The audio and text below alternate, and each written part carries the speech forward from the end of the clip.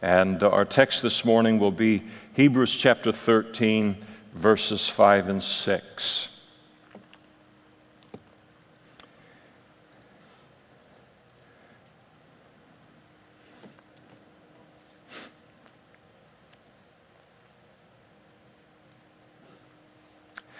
And there the writer of the book of Hebrews declares, "Let your conduct be without covetousness. Be content with such things as you have." And then for our greater focus here this morning, "For he himself, speaking of God, has said, 'I will never leave you nor forsake you.' So we may boldly say, 'The Lord is my helper. I will not fear. What can man do to me?'" And let's pray together. Father, we thank you for your word this morning and the privilege of being able to study it. And we pray for you to freshly fill us with your Holy Spirit. We pray that you would give us ears to hear what you want to speak into each of our lives and into our personal relationship with you from these two verses. And so we pray for that anointing upon your word today. And Lord, we long for it not only for our own lives and for this church, but we pray it for everywhere your word is being taught in this city today and everywhere that it's being taught all around the world, that you would give it a great power, you would add your voice and authority to it and your witness to it and impact this entire world today through worship, through the study of your word. We pray that you would draw many, many people to you today as well. And we ask for this work of your Spirit in Jesus' name. Amen. I was prepared to resume our series on gleanings from the book of Genesis today and head into Jacob's wrestling with the Lord. But as I got that all situated, but there was something that I just couldn't shake all week long. I even tried to shake it, but I couldn't do it. And something that I felt like the Lord wanted me to share, and so endeavoring to be obedient to Him, that's where we'll go this morning. I'll let you decide whether it's of the Lord or not. But this morning I want to speak on the subject of boldness in the Christian life. And it'll be a topical study, so for those of you who are note takers, I'll be mentioning a number of verses today, and you can write them down, and because we'll be jumping all over the place. I want to begin with trying to understand what a biblical boldness is. There are 4 different Greek words that are used in the New Testament that are translated boldness or boldly or bold.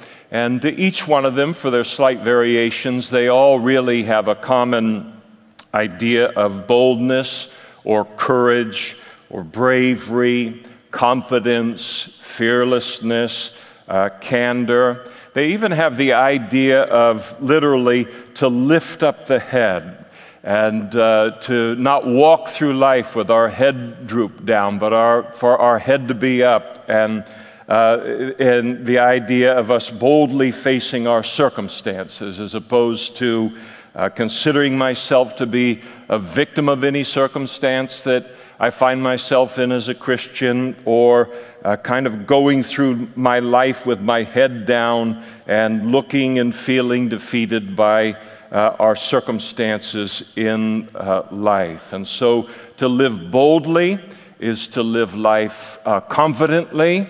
It is to live life fearlessly and courageously. And boldness, as it's described in the Bible, it isn't a self-existent thing. It isn't something that we have to work up in our own flesh. It is founded in something. And boldness is founded supremely in the Scriptures on 3 great things. Number 1, the presence of God. Number 2, the promises of God. And number 3, the power of God.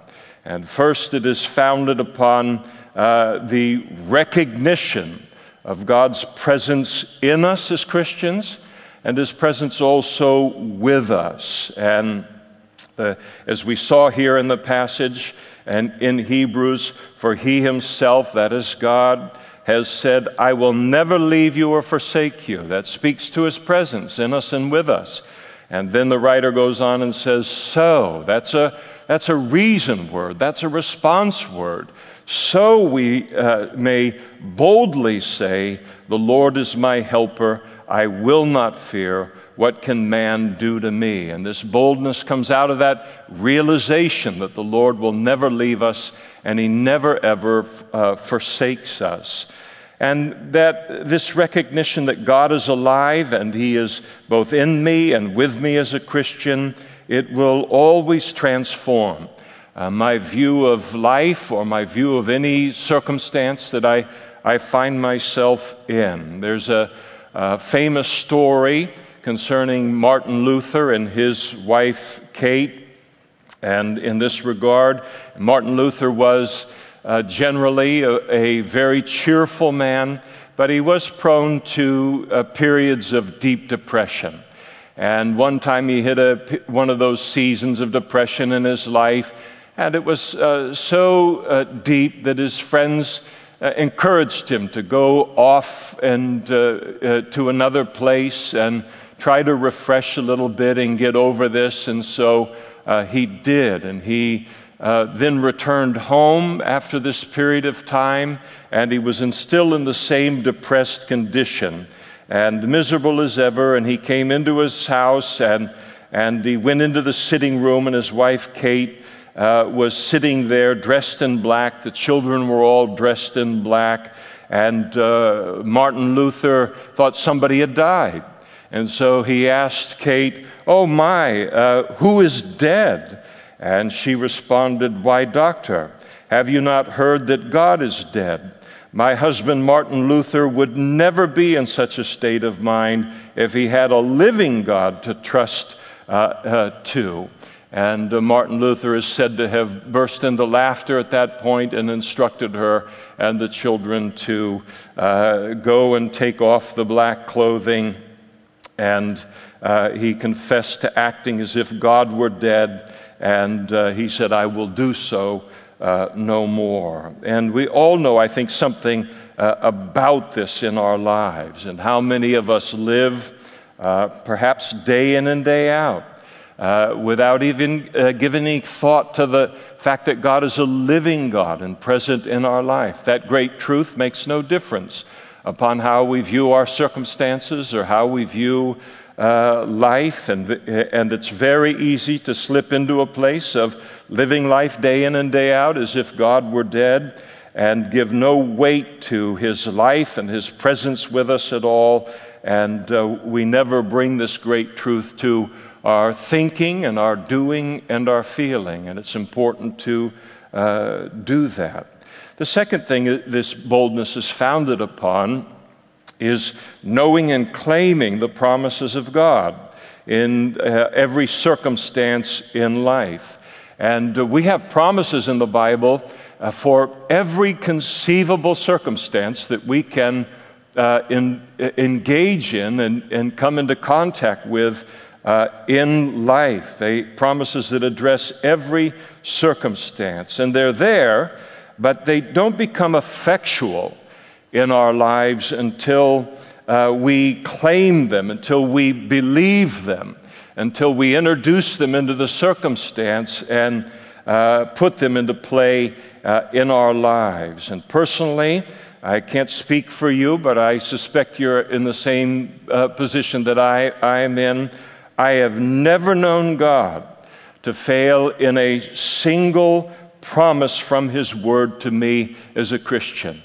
And it isn't because I've lived some kind of a charmed life or some kind of an easy life without difficulty and without trial. There have been many times where I have wondered quietly in my own heart whether God was going to prove himself faithful in a particular circumstance, whether I would even survive the situation and the circumstance. And always given enough time, he has proven himself to be completely faithful to his promises. So I stand at this particular point in my life, at this age that I am, having walked with the Lord for so many decades now, and I've never known him to fail a single promise in His Word.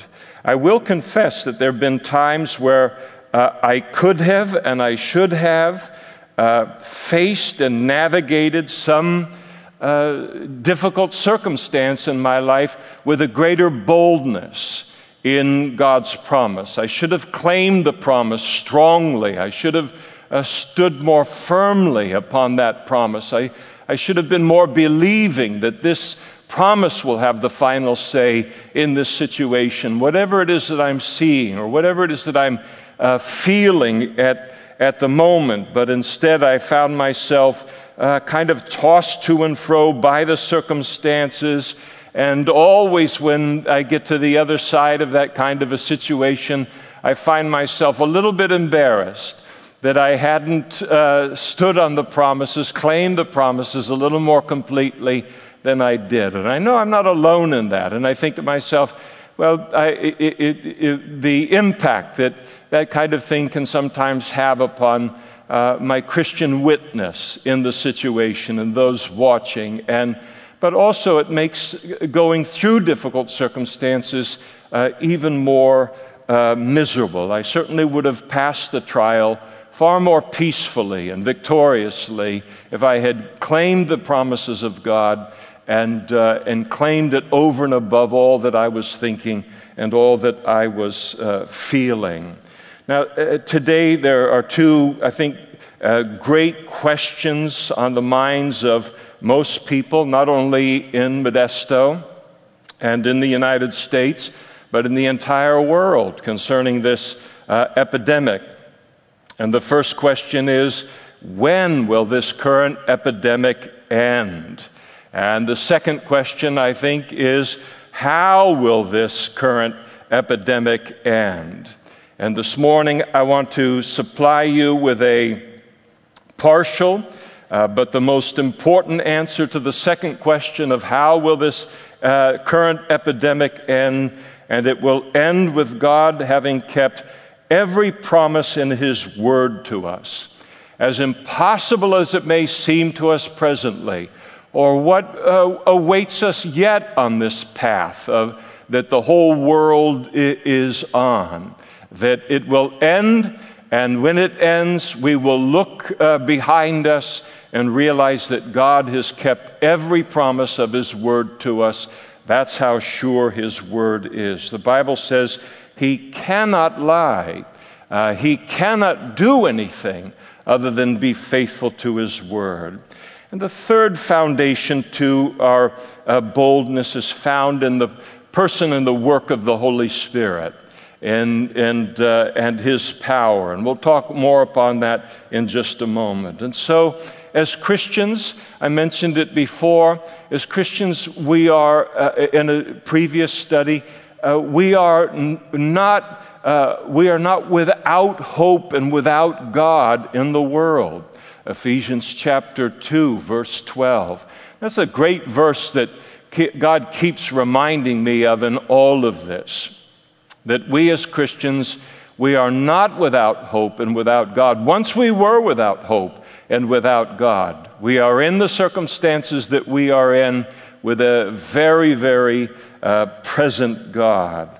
And I think this might be a good place to just pause and ask ourselves concerning how we view life, how we view our circumstances in life, how we carry ourselves in life, even the body language of it, and ask ourselves, what difference does the reality of God's presence, the reality of His promises and His power really make in my Christian life?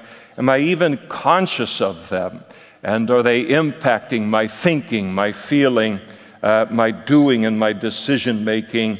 Or is my life dominated by a timidity? Is it dominated by a fear or hopelessness or a sense of defeat?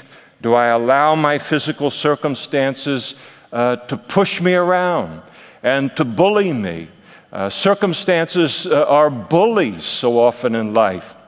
And I'm letting them push me around unnecessarily and bully me. to determine the quality of my Christian life and my faith? Has it perhaps been ages since I have met my circumstances in life boldly? And is my life characterized by a quiet, bold confidence in the presence of God, the power of God, the promises of God? And if you're in that place this morning where you say, no, my Christian life isn't marked by boldness or any kind of inward or outward a manifestation of this kind of confidence, I don't think the Lord wants us to be where we are and looking at this passage here today to rebuke us. That's not the tone of the message at all. But rather, He wants to remind us of the difference that His presence and His promises and His power are intended to make in our lives in order to then use them to draw us into a spiritually bold life. Now, I think it is important to determine and understand what a biblical boldness in our life is not. It is not a license to be obnoxious to people or to behave arrogantly or insensitively to people. It's not saying that I am supposed to speak everything that comes to my mind in any and every circumstance. It's not telling people the truth in an unloving way and with a greater concern for being bold in the situation than possessing a loving concern for those that we're speaking to. It isn't, in a nutshell, it isn't a license to be a bull in a china shop. And a person with a misunderstanding of biblical boldness will do a lot of damage. But they'll be so busy congratulating themselves upon how bold they are that they'll rarely notice all of the damage they're doing to everyone and everything all around them. A biblical boldness will never violate the nature of Jesus. And Jesus' ministry, from the beginning of it to the end of it, his earthly ministry was marked by tremendous boldness.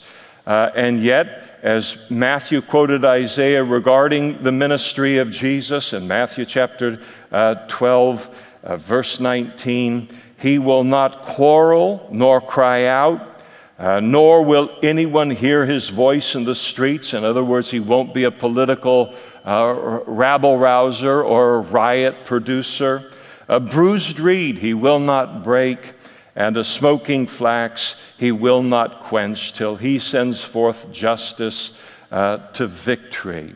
And so there is this gentle side and this counterbalance to how we understand boldness so often in the culture. That great chapter on love in the Bible, 1 Corinthians chapter 13, that describes the love that comes from the Holy Spirit, that it suffers long and is kind. It doesn't envy, it doesn't parade itself, it's not puffed up. And then for our purposes this morning in this boldness, it does not behave itself rudely. And so any rude manifestation of boldness is a boldness that is not a biblical boldness. So we might define boldness as engaging life with confidence.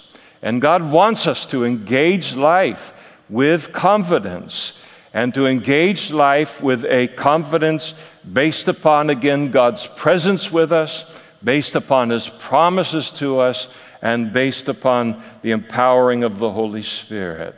Now, the fact that the Bible would talk about our need for boldness as Christians indicates that we're going to be in situations that are going to require boldness. In other words, that we'll be in circumstances that, apart from this boldness that God imparts into our life, it would leave us fearful. The circumstances would leave us timid. It would silence us. It would make cowards of any of us. That would be our natural response in the situation. And so the importance of this boldness coming from God in light of the fact that the circumstances that we can find ourselves in would naturally, our response would be timidity. Perhaps you have had someone say to you, "How are you doing?" And so often when somebody's asked how they're doing, the response is, "Oh, I'm doing pretty good under the circumstances." And I really don't want to strain at a gnat here, but the fact of the matter is that no Christian is under any circumstance, and as if it is just us against our circumstances. We are in our circumstances, but we are never under our circumstances. We are in our circumstances, but we are in them armed with the presence and the promises and the power of God's Holy Spirit. Now, the Bible teaches that boldness or confidence is to mark our lives as Christians. And I want to give you just some examples just to see how prevalent this perhaps very overlooked part of the Christian life, how prevalent it is in the Bible. Amazingly, at God's invitation, boldness is to mark our relationship with God. It's to mark our prayers to God, our approach to God. Hebrews chapter 4, verse 14. "And seeing then that we have a great high priest who has passed through the heavens, Jesus the Son of God, let us hold fast our confession, for we do not have a high priest who cannot sympathize with our weaknesses, but was in all points tempted as we are, yet without sin." And then here it is. "Let us therefore come boldly to the throne of grace, that we may obtain mercy and find grace to help in our time of need." To come before God in prayer, to approach God in prayer, no hesitation, no fear, no timidity, and we could hardly believe it except God gives us that kind of an invitation. We can do it anytime, anywhere, anytime we feel that we have need of anything from God. He tells us to approach Him with that need, and that He will respond to our prayers, never with rebuke, never with chiding, but always with some manifestation of His mercy and of His grace. It is a tremendous promise that is given to us, an astonishing invitation, really. God desires us to possess that kind of boldness and confidence in concerning anything that we face in life. In the same vein, in Hebrews chapter 10, verse 19, the writer says, "Therefore, brethren, having boldness to enter the holiest by the blood of Jesus, by a new and living way, which He consecrated for us through the veil that is His flesh." The Apostle John speaks of this confidence in prayer. In 1 John chapter 5, verse 14, he said, "Now this is the confidence that we have in Him, that is God, that if we ask anything according to His will, He hears us. And if we know that He hears us, whatever we ask, we know that we have the petitions that we have asked of Him." And that's the kind of confidence that God wants us to have in our relationship with Him. It is one of the greatest pleasures in life is to pray with a Christian who understands these things and prays with boldness. And I'm not talking about some kind of a learned behavior from some part of Pentecostalism or the name it and claim it kind of people in that whole learned behavior that is there. but where someone really knows God and understands Him to be bigger than anything we will ask of Him in prayer, understands God's promises and how to claim them. It is always such a pleasure to pray with that kind of a person. And God wants all of us to be like that, bold in coming before the Lord and claiming His promises and meeting with Him and asking for Him to meet our needs. It's important to remember that boldness marked, again, the entirety of Jesus' ministry. When in John chapter 7, verse 25, when some of them were told from Jerusalem, that is among the common people, they declared, "Is this not He whom they seek to kill?" They were aware that the Jewish religious leaders were seeking to kill Jesus, and they said, "But look, He speaks boldly, and they say nothing to Him. Do the rulers know indeed that He is truly the Christ?" Of course, Jesus was very bold in cleansing the temple at the beginning and at the end of His public ministries. And His disciples remembered as they witnessed those events concerning Him, "The zeal of your house has eaten me up."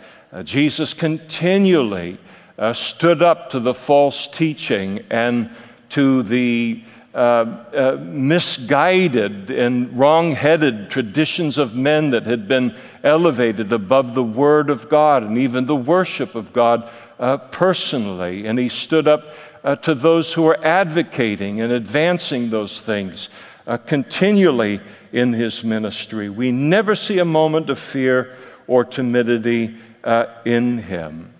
And as a result of that, as our lives are conformed into His image, then a boldness is going to mark our lives. A zeal for the things of God are going to mark our lives as well. You might remember in John chapter 4, or Acts chapter 4, when Peter and John were dragged before the Jewish Sanhedrin and for healing a lame man at one of the gates in Jerusalem, the Gate Beautiful, and they were called on to give an explanation for the healing of the lame man in Jesus' name. And Peter proceeded to preach to them the salvation that is found in Jesus alone. And we aren't left to guess what the reaction was to Peter's preaching in that environment. In Acts chapter 4, verse 13, we're told, "Now when they saw the boldness of Peter and John and perceived that they were uneducated and untrained men," they could see no physical or natural cause for this boldness, "they marveled and they realized that they had been with Jesus." And then there they recognized the source of this boldness in their lives. They recognized it as the same boldness they had seen in the teaching and in the ministry of Jesus. And that same power, that same boldness, that same wisdom that was in Jesus' life and they had come to know so well was now at work in His disciples as well. I think what a wonderful prayer that would be this morning. Lord, would You give me the same boldness that marked Jesus' life? And to know that to ask that is to ask in accordance with God's will, and to know that He'll answer that prayer and give it to us. Boldness, the Bible teaches, is required to stand, as we see in the Scriptures, to stand in the face of persecution in this world. And the early church was very, very well aware of it. Peter and John, they joined other Christians in prayer following the Sanhedrin's command that they would no longer preach Jesus in Jerusalem.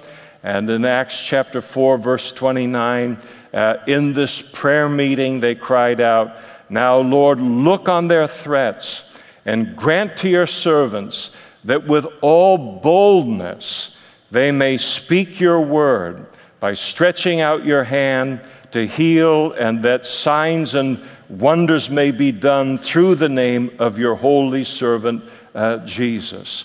And they asked God to do even more miracles than the one that had gotten them in trouble, but that God would also then give them the boldness that they would need to stand in the environment of opposition that those miracles would produce. And that was their attitude. Boldness is needed in order to, of course, share the gospel, to share God's word with people.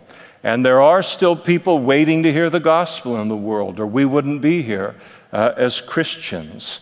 We think about Paul and Barnabas in this vein in Iconium, Acts chapter 14, verse 1.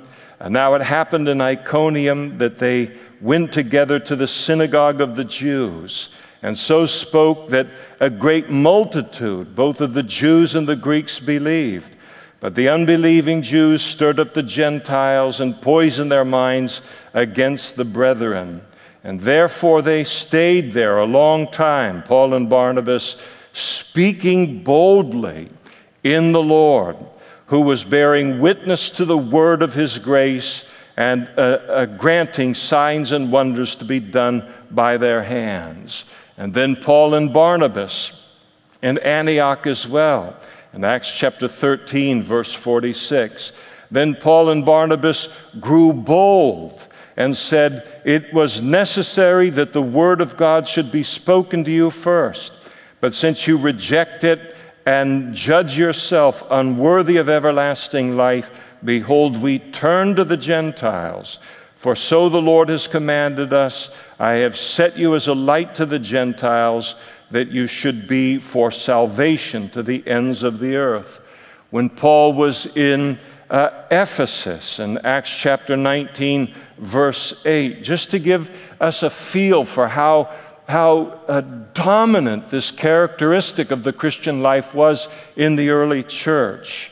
Acts chapter 19, verse 8, and speaking of Paul, he went into the synagogue and spoke boldly for 3 months, reasoning and persuading concerning the things of the kingdom of God. When Paul ended up being imprisoned in Rome and the closing verses of the book of Acts, Acts 28, verse 30, Paul dwelt 2 whole years in his own rented house and received all who came to him, preaching the kingdom of God and teaching the things concerning the Lord Jesus Christ with all confidence, no one forbidding him. And there's so many passages in the book of Acts that speak to this subject of boldness. In fact, there would not have been an early church, or there wouldn't have been a book of Acts without the early church being marked by this kind of boldness that God gives. But boldness isn't just required for preaching the gospel or teaching the Word of God. It's required for life in general, navigating life, facing life in general, living in this very fallen world that we live in, all of the spiritual warfare that surrounds us in the midst of it, and dealing with other people. It's needed in just the daily nitty-gritty of life. King David asked for this boldness in Psalm 138, verse 3. He said, in the day when I cried out, you, he says, speaking to God, you answered me and made me bold with strength in my soul. David recognized his need for boldness, asked for it of God, and God gave it to him. Solomon wrote of boldness characterizing the righteous in life. And Proverbs chapter 28, verse 1, the wicked flee when no one pursues, but the righteous are as bold as a lion. I think very famously, The Apostle Paul, as he communicated this bold confidence that is to be ours as Christians in writing to the church at Philippi, and Philippians chapter 4, verse 11, "Not that I speak in regard to need, for I have learned in whatever state I am to be content. I know how to be abased, I know how to abound. Everywhere and in all things I have learned both to be full and to be hungry, both to abound and to suffer need. I can do all things," here is the boldness, "I can do all things through Christ who strengthens me." This bold, confident outlook that the Apostle Paul had concerning life. And examples of this, not only in terms of scriptures, but in terms of characters within the Bible. It fills the Bible.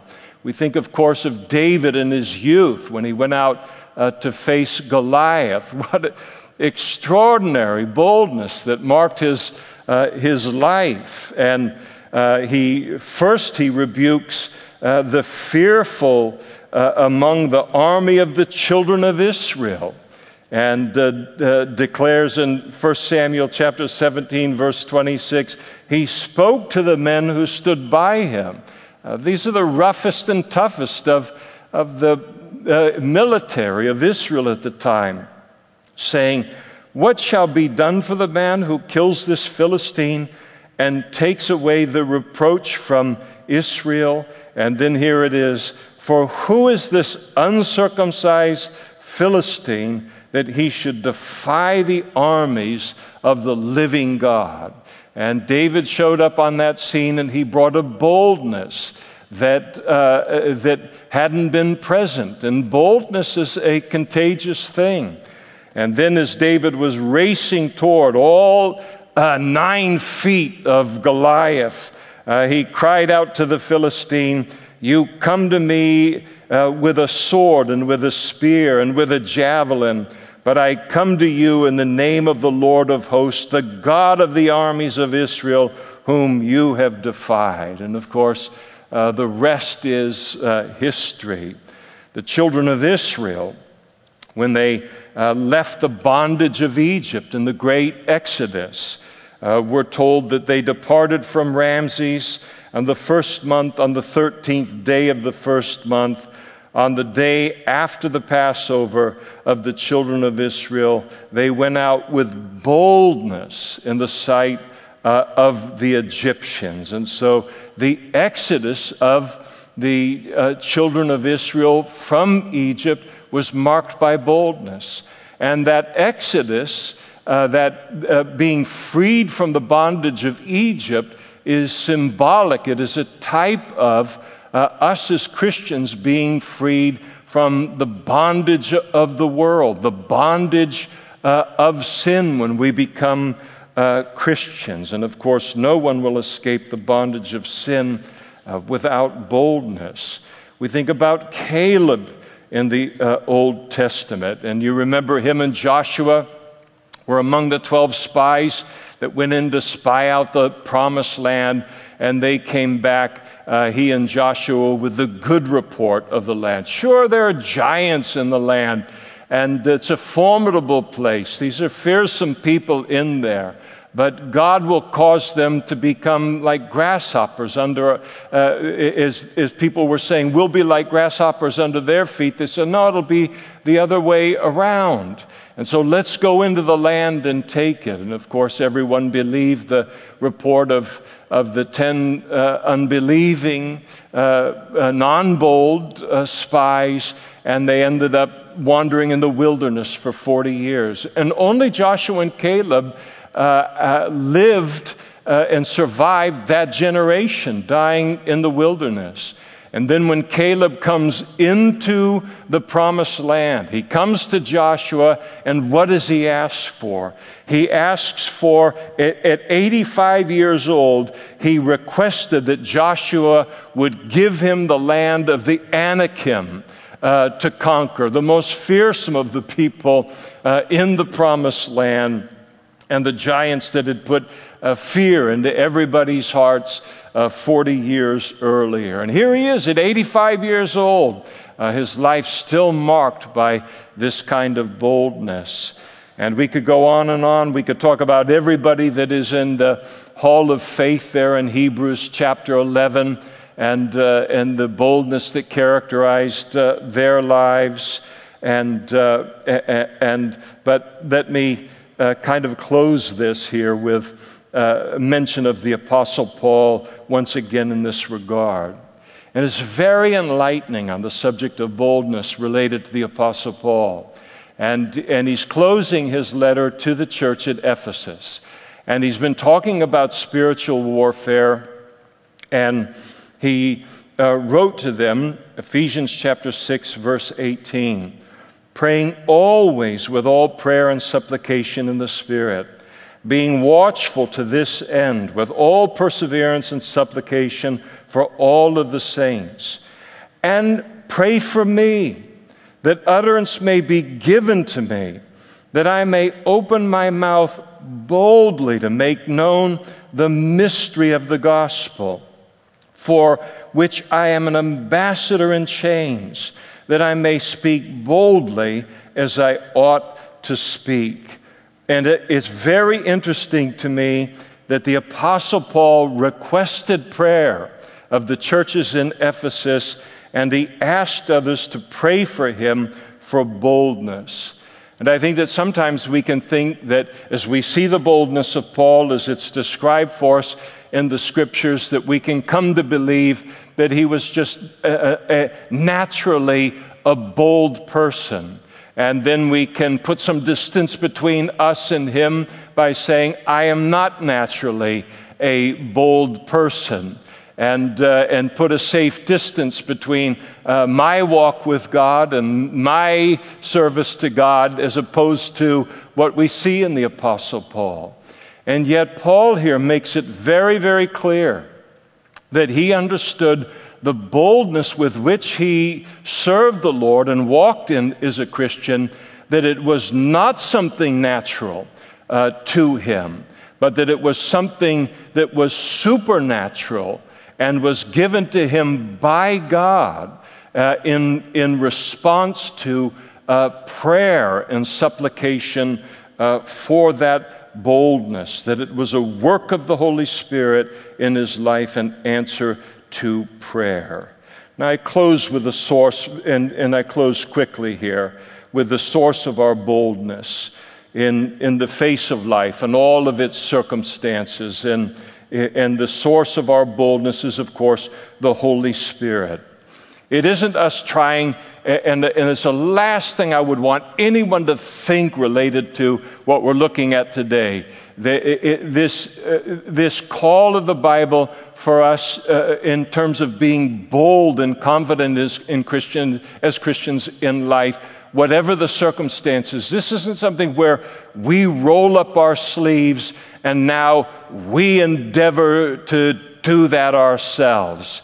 And I can almost sense that there might be a number of people that listening thus far in all of this, and you might be thinking, oh great, as if I didn't have enough problems already, now I have to worry about being bold as a Christian as well. And it is just simply asking God to produce this within us by His Holy Spirit. And that prayer, God, would you give me a boldness that I see in the life of Jesus and in the early church, and the boldness that I need in the circumstances that I find myself in. And that is a prayer that God will always answer. He will always supply us with that boldness and confidence in life. Again, the Apostle Paul is talking and asking for prayer that I may open my mouth boldly to make known the mystery of the gospel, for which I am an ambassador in chains, that in it I may speak boldly as I ought to speak.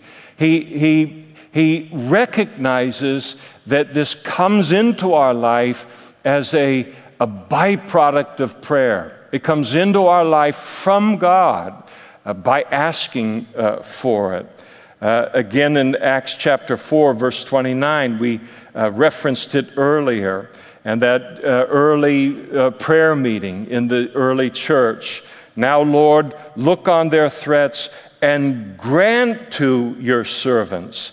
They're praying to God, and grant to your servants that with all boldness they may speak your word. And here's the recognition all the way through that what is required in terms of a bold life, a confident life, and only a Christian can live a bold, confident life, but it is lived in the power of the Holy Spirit and a boldness that is imparted to us as we ask for it from God.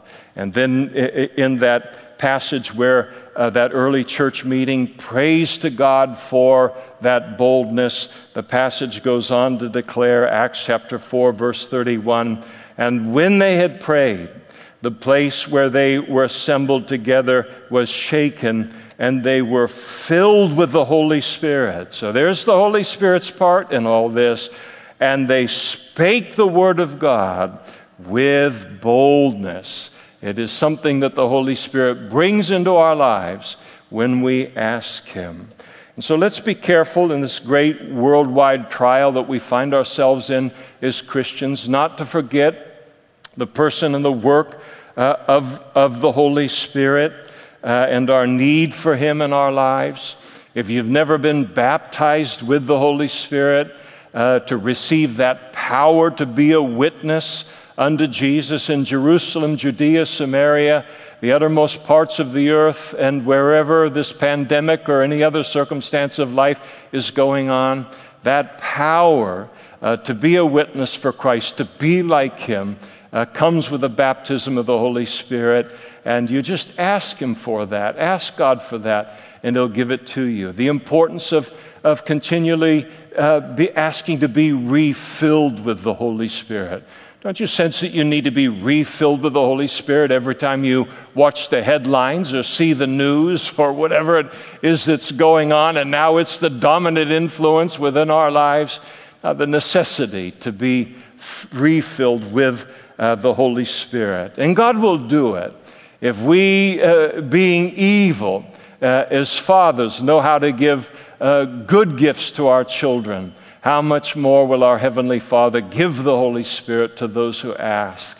In Luke chapter 11. God loves us. We will never, all of our life, as we would explore the love of God, we will only barely scratch the surface of understanding how much God loves us. And God loves us. He has compassion upon us.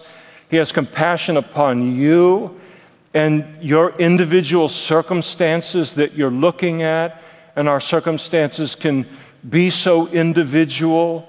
And Paul wrote in Romans and said, "He who did not spare His own Son, but delivered Him up for us all, how shall He not also with Him also freely give us all things?" If God has given us His greatest, if He's given us His Son, and He has, He will give us everything else that we need in our lives.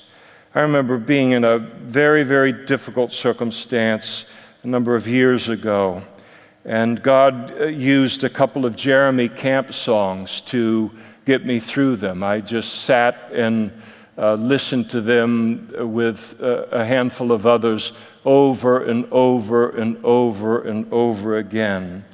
And one of the songs was the song "Same Power," and it emphasizes the greatness of the Holy Spirit in our lives. And it's always a good reminder. Let me read here to you a portion of it. The song goes, "I can walk down this dark and painful road. I can face every fear of the unknown. I can hear all God's children singing out, 'We will not be overtaken, we will not be overcome.'" And then the chorus, The same power that rose Jesus from the grave, the same power that commands the dead to wake, lives in us. The same power that moves mountains when he speaks, the same power that can calm a raging sea, lives in us. He lives in us. And one more little section. We have hope that his promises are true.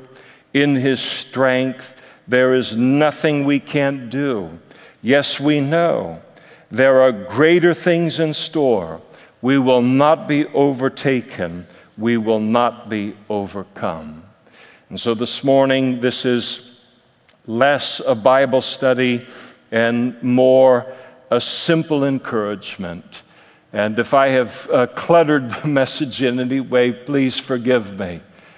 But it is intended to be a simple encouragement that God loves us, and out of that love for us, he wants us to live confidently as Christians, whatever our circumstances, for our sakes, for our joy, for our peace, for our everything in our life. This is what he longs for us to do. It is a quality of the Christian life that is a part of what Jesus died on the cross and was buried and rose again to introduce into our lives, a boldness and a confidence in life that we would never otherwise know. And again, not with a boldness and a confidence that is man-made or we work up or even as a learned behavior as a Christian, but it is a boldness that comes out of the reality that God is with us. And even when we lose sight of that, he never loses sight of that. And that he keeps his promises, always keeps his promises. And that he gives us power by his Holy Spirit. And God loves you. He is with you. He is for you today. And he wants to provide you with a very deep and a very strong boldness and confidence, no matter what it is that you're facing today. And just to ask him for it today, and he'll impart it to you. This is the kind of thing where I deliver the message, but it's a lab, it's an experiment, so to speak. I can only make known to us what God desires and what his word promises. And then we must individually then go to God and say, God, I want that to characterize my life. I want that to be a quality of my Christian life. And then it's between you and God for that to happen. And it will happen as we go to him for it. And some of you may sit and say, well, I don't know what in the world this guy's talking about and on things and the need for boldness, and I'm getting along just fine. Well, you be careful, buckaroo, and just keep all of this in your hip pocket somewhere, because you may find that circumstances will come sometime in your future where all of this will become very, very important to you. We are not without hope and without God in this world. We are not without hope and without God in this world. Again, back to our Hebrew passage in chapter 13, for he himself has said, I will never leave you nor forsake you, so we may boldly say, the Lord is my helper, I will not fear what man can do to me. And just a simple thought here this morning to ask ourselves whether my life is marked by that kind of, and characterized by that kind of boldness and confidence that we see in the Scriptures. And if it isn't, again, the heart of God so wants that to mark our Christian life, and to take some time this afternoon and allow his presence in your life and his promises and his power to once again impact the circumstances that may be pushing you toward fear and timidity. And then face those circumstances and ask God for the boldness that comes out of His presence and His promises and His power now to be imparted to your life. And God will be faithful to do that supernatural work. I think that it hurts His heart. He wants us to live confidently. He wants us to live boldly. And I think that it hurts His heart if we aren't in that place when He knows that it's there and it's available for the asking and for the receiving. So let's close now in a word of prayer. Father, I've tried to be faithful to deliver what I think is a message from You on this interesting and a dominant but overlooked subject in Your Word, and the subject of boldness and confidence in the Christian life. And I pray that for every single person and every living room and den and study and wherever they are, and they have heard this message and they recognize that they are under the circumstances and they are being bullied by their circumstances and they are being beaten up by life and they have been driven into a corner and they're living in a timidity and in a fear, that You would bear witness to this message in their life. And I pray and we pray for our church body, wherever they are in the world today, that You would give a fresh revelation of Your presence and what that means, a fresh revelation and an application of Your promises to whatever we're facing. And then, Lord, as we turn to You today and ask for Your power and Your boldness, that You would impart it to us. And so, Lord, we want Your heart to be gladdened. We want You to look at us as Your children and to see that we're walking in a boldness and a confidence and in the fullness of the Christian life that You have provided to us, and that we're not being beaten up unnecessarily in life. And so confirm Your word with accompanying signs and wonders, we pray. Magnify Yourself, glorify Yourself, draw us closer to You, Lord, as You do so, and we pray it in Jesus' name. Amen. Trinity, would you close us in a song?